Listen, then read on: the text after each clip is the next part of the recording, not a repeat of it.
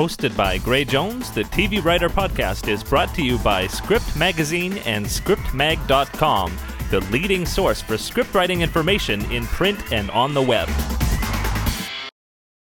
Well, this is Gray, and I'm here with Beau Willimon, who is a playwright, producer, director, executive producer, and most recently, the creator of House of Cards on Netflix. How you doing, Beau? Good. Not a director, not yet. Oh, not yet. But I did hear that you wanted to be at some point. Sure, yeah. That hopefully is in the works at some point along the journey.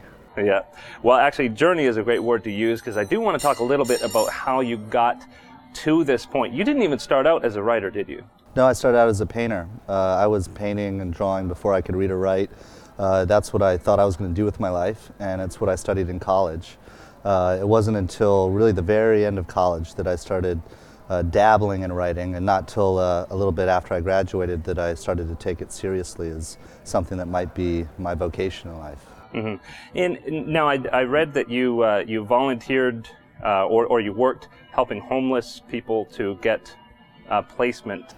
That was one of many jobs that I've had over the years. Shortly after graduating, I went first to go work for the Estonian government in Tallinn, Estonia, for the Ministry of the Interior there. That's a story of itself. Then I made my way back to New York, and I had a job where my job was to try to find jobs for homeless people, mostly single mothers in shelters who were trying to get their GEDs and find meaningful employment. But I've done everything from factory work to detailing cars, being a busboy, a barista, teaching SAT prep courses, pretty much everything under the sun and past the sun. And at some point you decided that there was more story than you could tell, than you could do in a painting, mm-hmm. and you went back to get an MFA in playwriting. Tell me a little bit about that part of the process.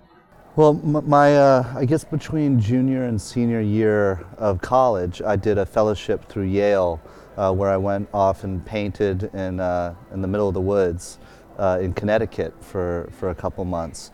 And I did a lot of paintings, and I came back feeling pretty empty because even though I had a facility in the visual arts, I felt like a lot of the work I was doing was pulling the wool over people's eyes. It wasn't honest. I wasn't getting to something deeper. So what I decided to do was to try my hand at writing a play. I'd always loved the theater. I'd always wanted to write, but felt intimidated by it, and I thought it was a perfect opportunity to fail on purpose. That by forcing myself to do something I hadn't done before, I would fall flat on my face, but it would that oftentimes is the quickest route to the truth, struggle. So it was like learning to draw all over again with my left hand blindfolded, and I wrote a terrible, terrible play, but it managed to win a prize at Columbia, where I went to school in New York, which I think is largely due to the fact that I was probably the only person that submitted anything. But that encouraged me just enough to pursue it. And what I discovered in the process of writing the play was that I'd been trying to cram all of this narrative into my paintings, trying to tell big stories. And at the end of the day, a painting is a static image. It's two-dimensional, it can't move, it can't breathe, and what writing a play did allowed me to imagine a story in real time in 3 dimensions in flesh and blood. That was really exciting to me, and while the play was terrible, the opportunity to explore what I needed to say in that medium opened up a lot of doors creatively, and before I knew it, it seemed like there was no other choice. This is the path I'd chosen, and there was no turning back. Now tell me about how around that time you became involved in a number of political campaigns. Mm-hmm. That same summer, after I'd come back from working on all of these paintings as part of that fellowship, a good friend of mine, Jay Carson, who's still my best friend and actually the political consultant on House of Cards. We were both a couple of college kids. He had been working on Chuck Schumer's Senate race in New York that summer, and he said, "Why don't you come and work on it as an intern?" And I thought, that sounds like a wacky thing to do. Why not? So mostly on a lark, I began working on the campaign as a volunteer, as an intern. And Jay and I busted our asses for the next several months. Our grades suffered, our lives suffered, but we had a thrilling experience. That campaign was filled with young, dedicated, smart people, many of whom have gone on to do great things in the political world. And there's something concrete about a campaign. You win or you lose. There's a certain day that comes along, people vote, and you either get your guy or gal elected into office or you don't. And that was something that was seductive, that sort of adrenaline, that sort of push to the final moment. And we ended up winning. And for someone who's 20 years old, you feel like, wow, I actually changed the world in my own tiny little way by contributing to this campaign. So I was always looking for opportunities after that to work on campaigns. And Jay went on to a stellar career in politics, which he continues to this day. And whenever he was on a campaign and I had free time on my hands, and it was someone I believed in, he would pull me aboard and I would work on it. So I went on to work for Hillary in 2000, Bill Bradley's presidential bid in 2000, and Howard Dean's presidential campaign in 2004. Two of those races were wins, two were losses. So batting 500, I guess. And now that certainly influenced your writing, because Farragut North was that sort of your breakout play that received a lot of attention? Yeah. I mean, I had written several plays by the time I wrote Farragut North, and written several plays before Farragut North got any attention at all. The reason I wrote it is I'd been on the Dean campaign in 2003, and that had eaten up 6 months of my life, and I hadn't done any writing at all. So when I came back to New York, I was itching to write. I had already completed my MFA in playwriting. I knew this is what I wanted to do with my life, and the Dean campaign had been a detour of sorts. So politics was on the mind. It's a world after 4 major campaigns I felt like I knew well, and I decided to write about it. So there was several months where I wrangled with what approach I wanted to take to that world, and I finally arrived at the story I wanted to tell, and then it came very quickly. I wrote the first draft in about 2 weeks, then rewrote it for many weeks after that, sent it off to a bunch of theaters. They all said no, and I put it away. And it wasn't until 2 years later when I finally got an agent that he read my work, said this is the play I want to send out first, and the stars aligned, and for whatever reasons, commercial producers got interested, and before I knew it, I had a movie deal with Warner Brothers, with Clooney and DiCaprio attached as producers. And when those two names are attached to anything you do, suddenly people want to sit down and meet with you. So having never been to LA in my life, I arrived in over a 2-week period, 10 business days, 70 meetings, people offering me work left and right. I'd gone from complete obscurity to having work shoved in front of me seemingly overnight, though there had been a lot of years of hard work to get there. Mm-hmm. And well, tell me a little bit more about what that was like when you were having these meetings. These were general meetings. Were they trying to buy the project, or were they? The project was already set up at Warner Brothers. Eventually, it moved. Cross Creek funded it, and Sony distributed. But at the time, it was part of a deal with Warner Brothers, so that was already set. This was mostly people who were looking for opportunities to work with me in the future. So whether it was offering a rewrite or wanting me to read a book so that I might adapt it, or an article that they thought might be a good idea for a screenplay. Look, it happens in Hollywood that for whatever reason, someone for a few months is a hot commodity, and I got to be that person for a few months, and it was exciting, and it feels great when you've been struggling to earn a single dollar writing anything for people to really want to be in business with you, but you have to take it with a grain of salt. I mean, 3 months later, it'll be another hot commodity, and 3 months after that, another one. Yeah. So now you did have George Clooney, Grant Heslov working with you, and it became Ides of March, and I imagine that was actually, feature-wise, relatively quick process. I mean, some features can take 10 years. Yeah, I mean, it always feels painfully slow because you want it to get up there on the silver screen as fast as possible, but all things considered, from the moment I got that first call about the Warner Brothers deal to the film being made and released into the world, That was around a 4-year process, which as far as Hollywood features goes is pretty fast. I think that's because largely of George Clooney. He's able to accelerate that process. When he wants to do something and he's serious about it, it gets done. It could have gone even quicker, but George made the decision in 2008 when he was first thinking about shooting the film that maybe it wasn't the best time to put it out into the world, because the movie takes a dark look at politics. And in 2008, which isn't all that long ago, if you remember, there was, at least in the United States, supreme feelings of optimism. Hope and change was the order of the day. Our first African-American president had been elected, and it seemed as though people were fairly optimistic about politics. So maybe that wasn't the right environment to release that movie. So he held off a little bit and shot it about a year and a half down the line, and it made its way out into the world a couple years later, where, during a time, unfortunately for the world, people's jaded views about politics had resurfaced, but fortunately for us, made for a better environment to release the movie. Well, and it certainly was. You ended up getting not only an Academy Award nomination, Golden Globe, and BAFTA, and lots of accolades. Won the Australian Academy Award, or their version of it, for foreign screenplay. I guess, American films are foreign. Yeah. So. and so tell me about that. I mean, around the world, everybody watches the Academy Awards, and to even be nominated, did that get you into 70 more meetings, or what was that? Well, at that point, I was already firmly entrenched with House of Cards. That's what I knew I was going to be doing for the next several years of my life. So certainly there was interest, but I had told my agents at that point, I don't have time really to squeeze in any more work, because this is more than a full-time job. Look. It's so hard to make anything in the arts, whether you're putting up a play in someone's basement with 10 of your friends, or whether you're trying to make a multi-million-dollar movie. It's a titanic effort.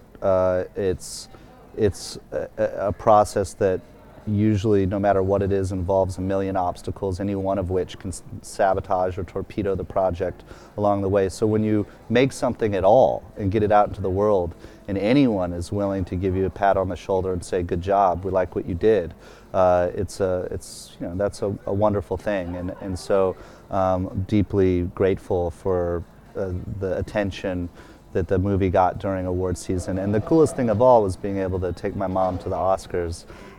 When she was growing up in Cleveland, I don't think she ever imagined that would happen. I certainly never thought it would, as I was growing up in St. Louis and other places. So, that trumps any statue you could get. Yeah, absolutely.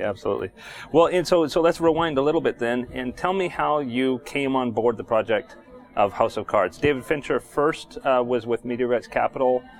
David, Eric Roth, who he'd worked on Benjamin Button with, and Josh Tannen were this triumvirate that had teamed up together with MRC, Media Rights Capital, who owned the rights to House of Cards. House of Cards is based on a number of novels written by Lord Michael Dobbs that were subsequently turned into a BBC miniseries written by Andrew Davies starring Ian Richardson. It was 3 parts of 4 over 3 years starting in 1990. I'd heard of it because if you write about politics at all, people will mention this miniseries to you eventually. It was a cult classic in the UK. And so I'd heard about it but not seen it. I got a call from my agent one day saying, "David Fincher wants to speak to you about House of Cards." And I thought that was a pretty good excuse to watch it. David Fincher is among one of the greatest filmmakers alive, certainly that America's ever produced. So I wanted to have that conversation at the very least. I watched it, I loved it, I had a million ideas as to how to make it contemporary, how to make it American, and most importantly, how to make it our own. So I got on the phone with Fincher. We shared a lot of the same instincts, decided to team up, and for the next year, I worked on the first episode. And during that process, we got Kevin Spacey and Robin Wright on board. And when we had a script that we were all pleased with, it was time to find a home. We met with a number of networks, but we ended up going with Netflix, which is more than a network. I mean, it's an international gargantuan company that is revolutionizing the way people receive content. So Netflix offered two things that no one else had the guts or the resources to offer. One, they guaranteed 2 seasons up front, which is unheard of, 26 hours. And two, they offered us creative freedom. They said, we're not going to get in your way. We want you to make the show you want to make. We trust in you, we believe in you, and if you team up with us, it'll be your show. So that was an offer that we couldn't refuse, and it ended up being one of the very best decisions we ever could have made. Wow. Well, and there are a whole bunch of really unique elements to that. I interview a lot of network TV writers, and there are so many. There's so much structure to everything. Structure in terms of the way they write. There's just a frantic pace to get things out the door. There's you've got to work with the commercials, and then you got standards and practices, and you've got tons of layers of network notes. This must have offered you so much freedom. An incredible amount of freedom, and because I've never worked on a regular network television show, I have nothing really to compare it to, but I certainly appreciate and can fathom the enormity of the freedom that was handed to us. Not to be disingenuous, we were in constant communication with Netflix. They were at every table read. We sent them the scripts. They had access to the dailies, but never once did I receive a document with corporate notes that I had to implement.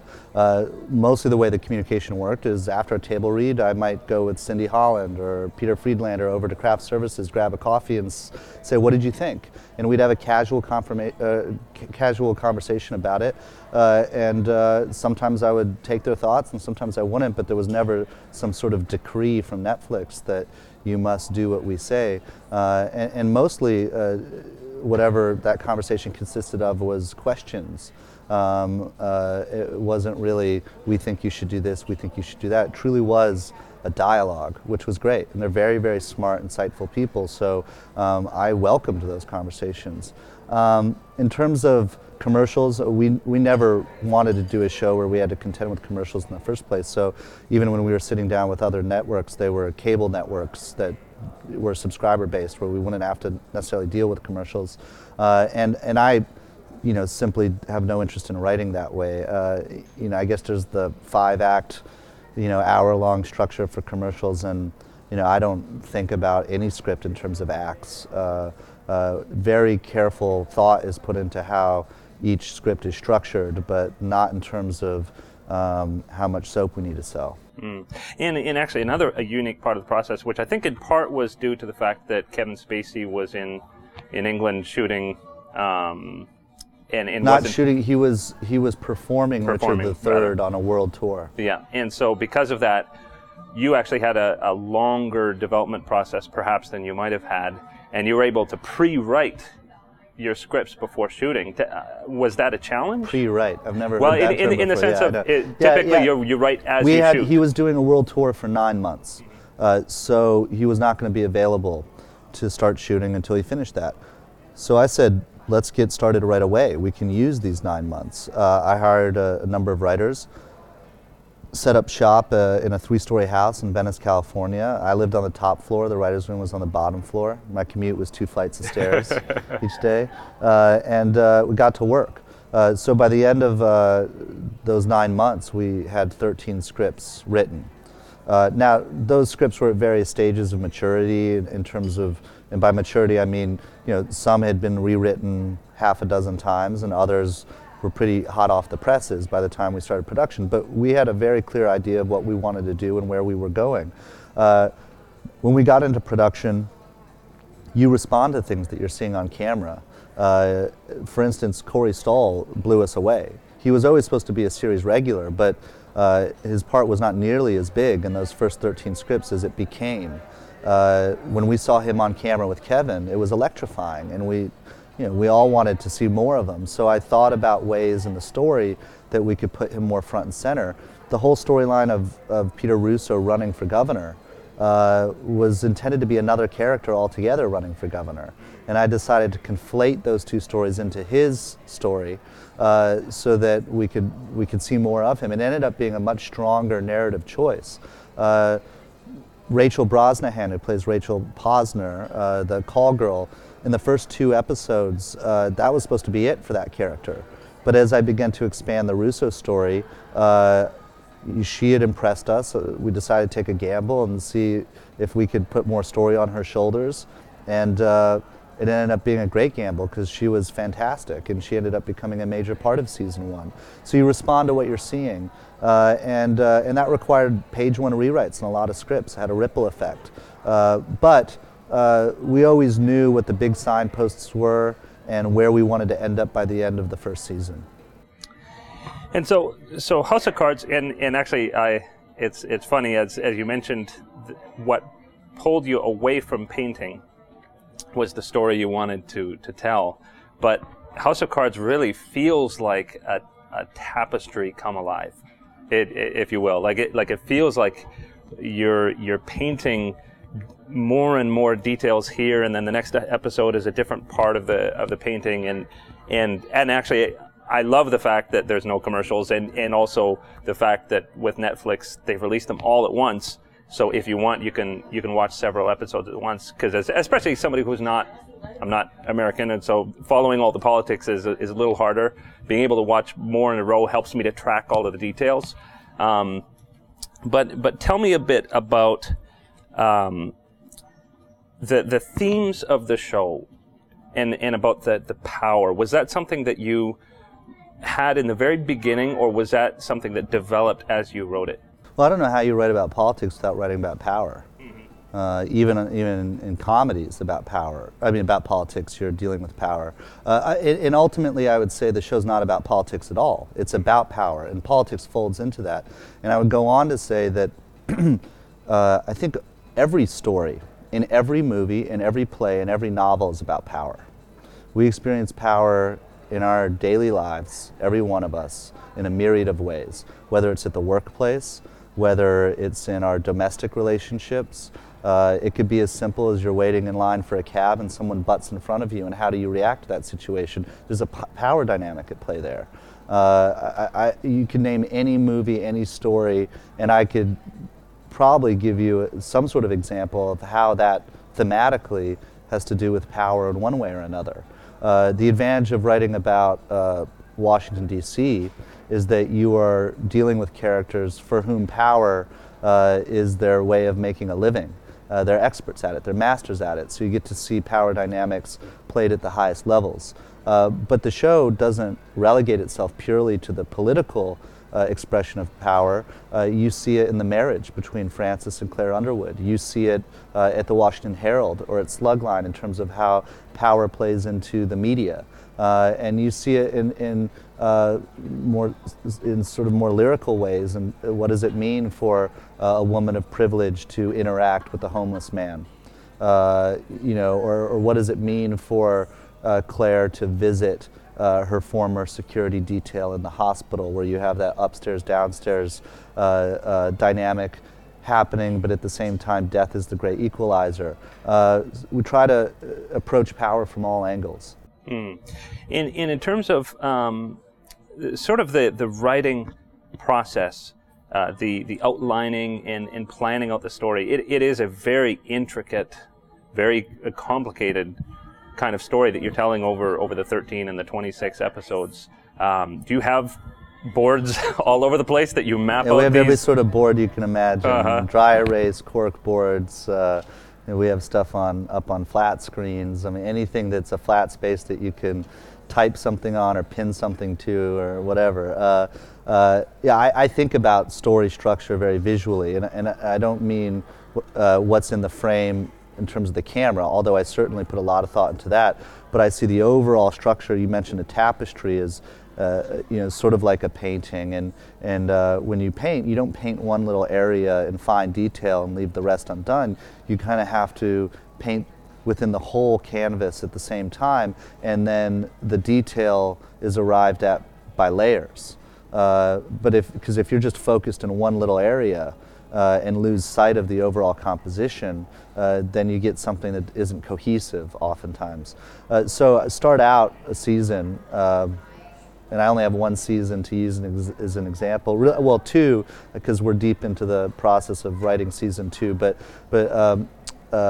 in both cases, we start out with this grid, and across the top is episodes 1 through 13, and down the side is either major characters or major story threads.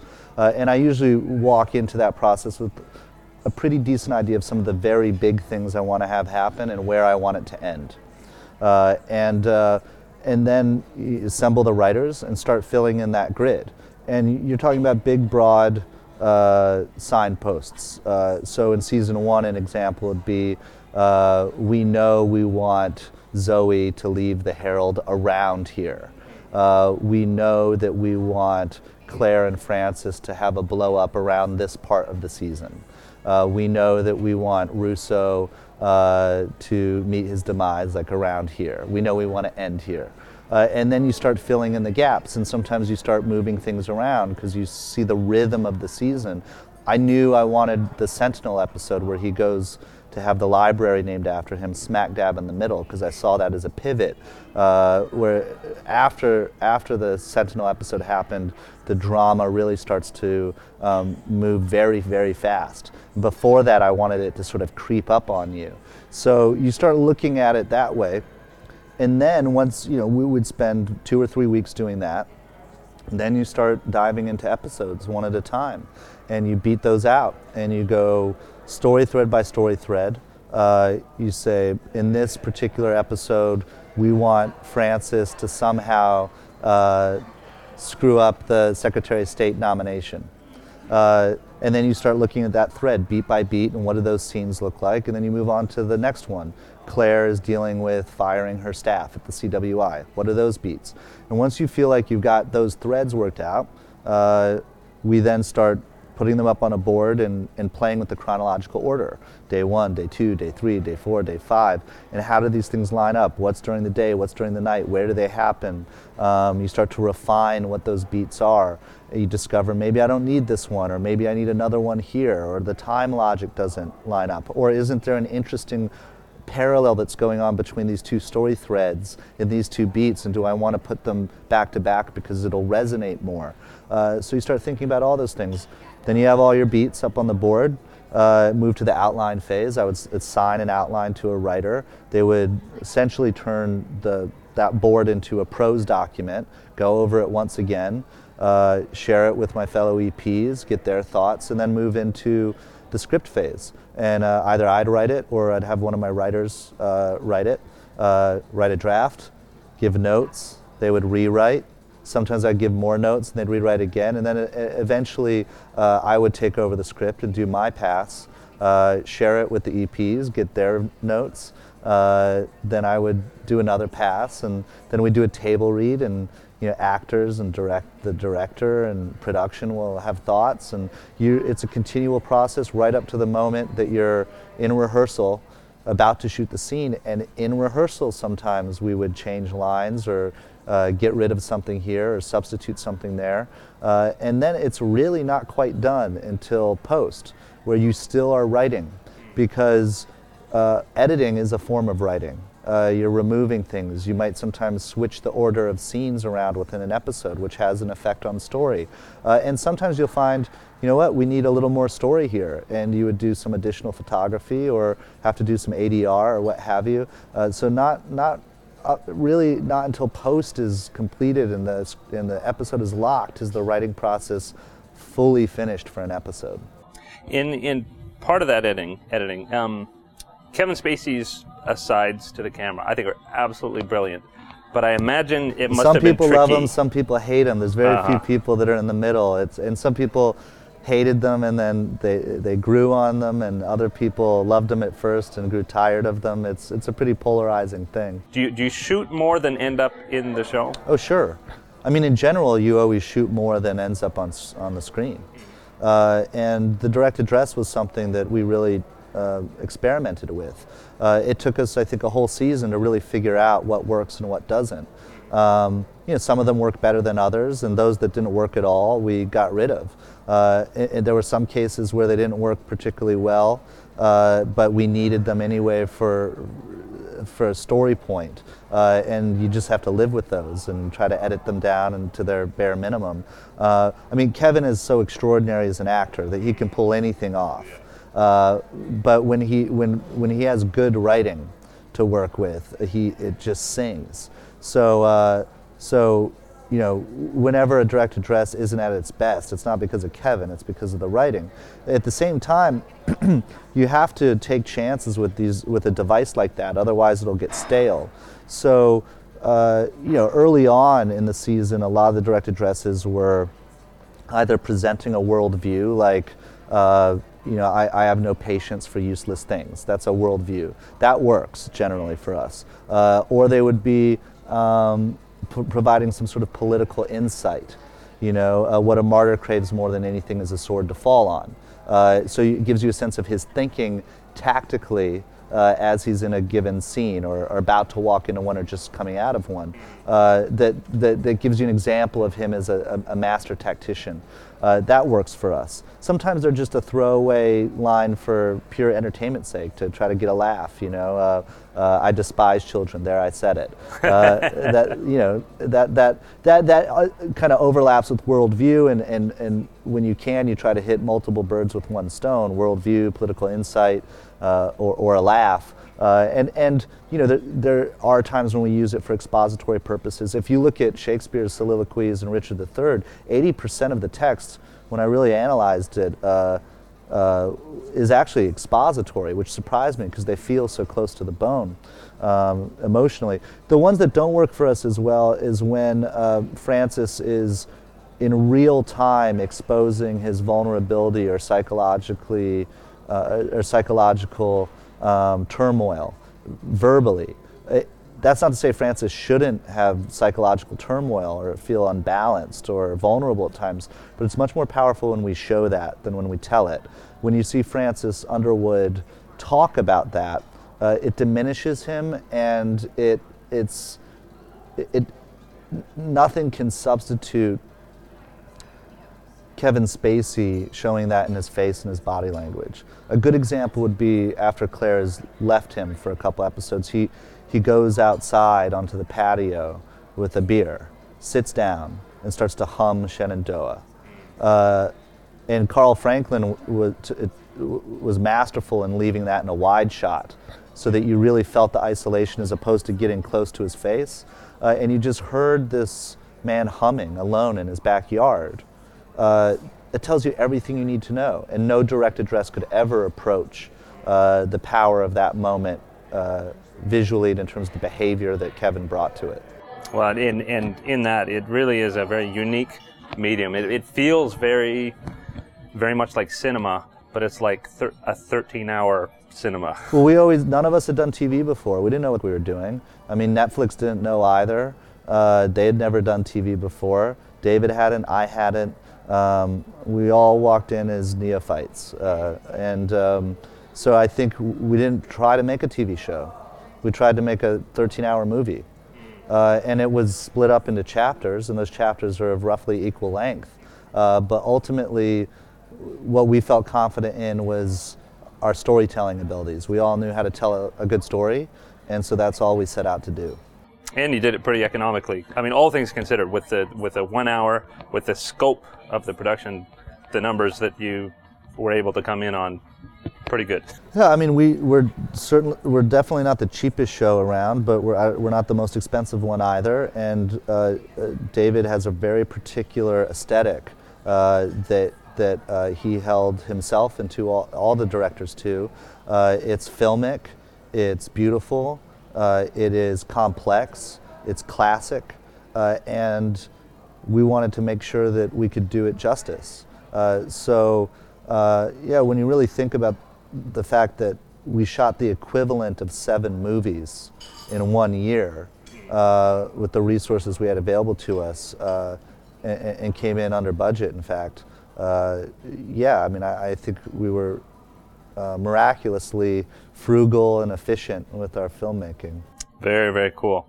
Well, let's change gears a little bit and talk a little bit about career development for writers. Because a lot of people who watch this podcast are up-and-comers in the industry.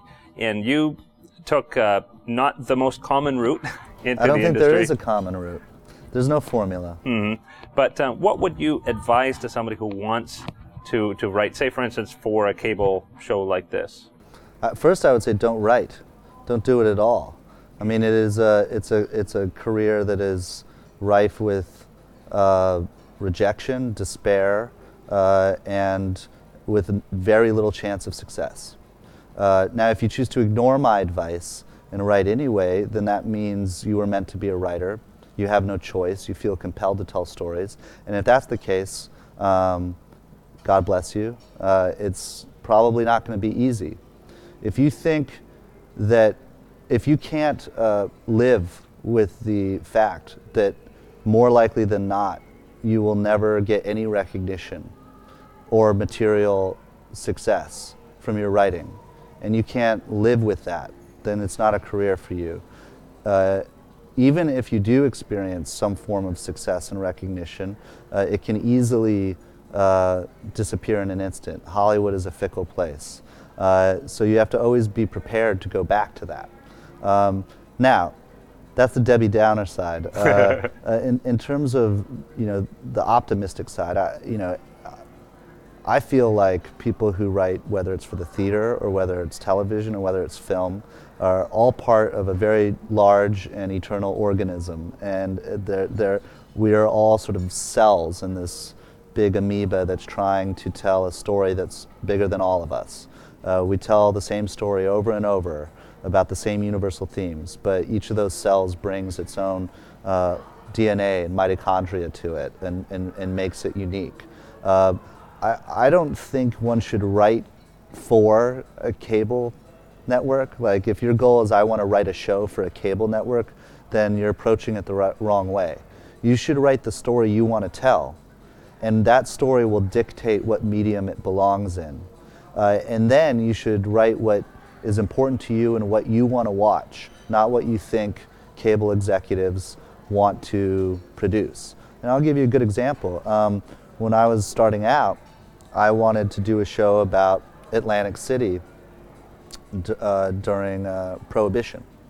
And everyone was saying to me, no one wants to do period pieces anymore. I mean, The Pacific had just come out on HBO. It cost $200 million. And everyone was turning their back on period pieces and said, waste of time, don't do it. And so I didn't. And lo and behold, a few years later, Boardwalk Empire comes out. Now, people in Hollywood don't know what they want. They have to pretend they think they know what they want, so they have a plan. But ultimately, they will respond to original and honest material because it's louder than any sort of corporate PowerPoint presentation. And that only happens when you write from an honest and true place. And if it's something that you feel strongly about and you're good, you have a shot at other people being drawn to it with the same curiosity you were. So I guess, I don't know if any of that qualifies as advice, but that's what I have to say in response to your question. Yeah, that's great. And certainly it shows in your work. And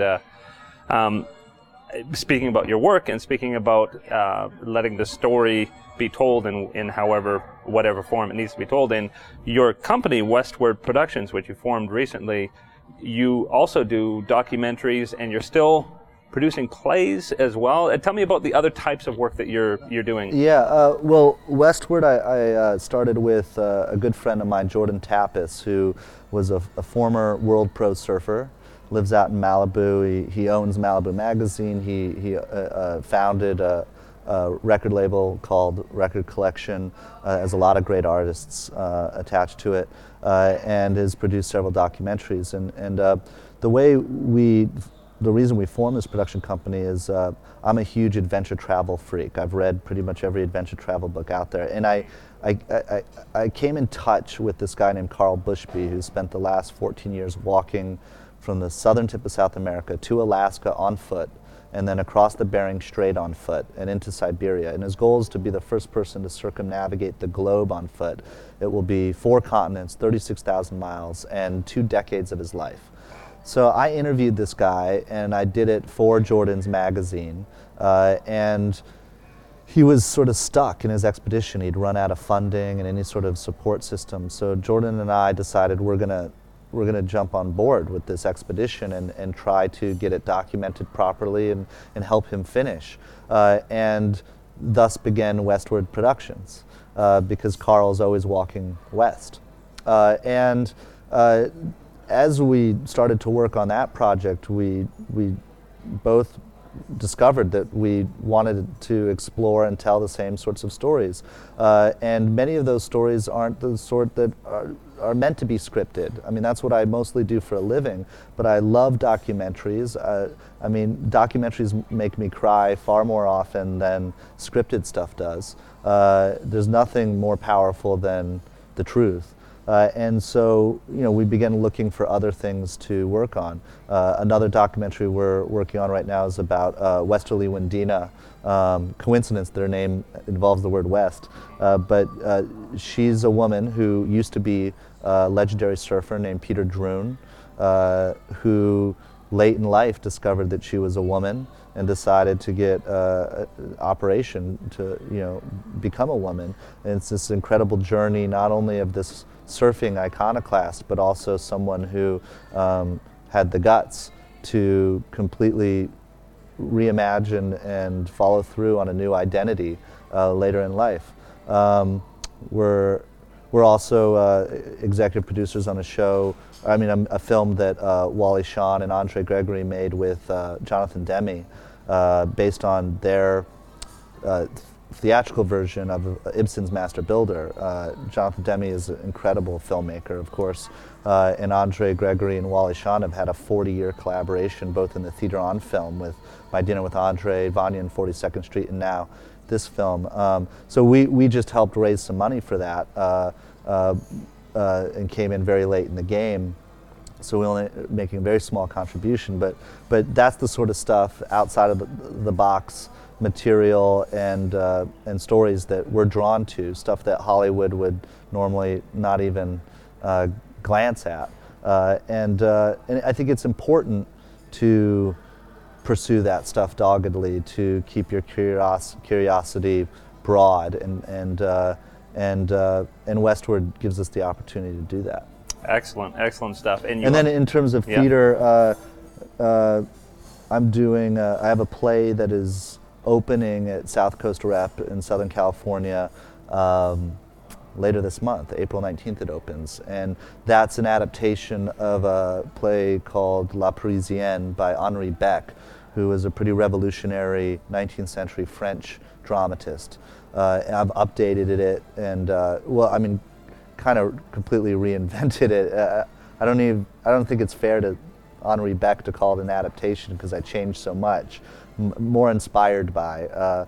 But his work is fantastic, and a lot of people don't know about him. And he was a real rebel. And so that's been a lot of fun to work on. Pam McKinnon is directing it, and Dana Delaney is the star. So I'm really excited for that. And, theater's my first love. I will always be involved in the theater. It's important for me to remain active in the theater because there's no substitute for being in the same room with actors, sharing the same molecules with them, and seeing that story unfold before your very eyes in the same physical presence as those people. There's no way to hide. There's no way to fix it with editing or a score. They have to convince you while you're sitting right in front of them. And that's always been a thrilling experience for me and something that I couldn't live without. Very, very cool. Looking toward the future, beyond House of Cards Season 2? I never even look more than a month ahead at this point. Right now, my primary focus is pre-production. We start shooting at the end of this month, so that's about as far ahead as I'm looking. We'll be shooting until the fall, and then at a certain point we will put Season 2 out into the world, and whether season 3 is something that's in our cards or not, we will know sooner than later. And there's other projects I have in the works, both in theater and film and television that I'm pursuing, but I don't want to jinx any of them by talking about them on camera right now. Well, certainly that's a great place to end up, and I really appreciate you taking this time. Thanks a lot. I appreciate it. Thanks so much. Hosted by Gray Jones, the TV Writer Podcast is brought to you by Script Magazine and ScriptMag.com, the leading source for script writing information in print and on the web.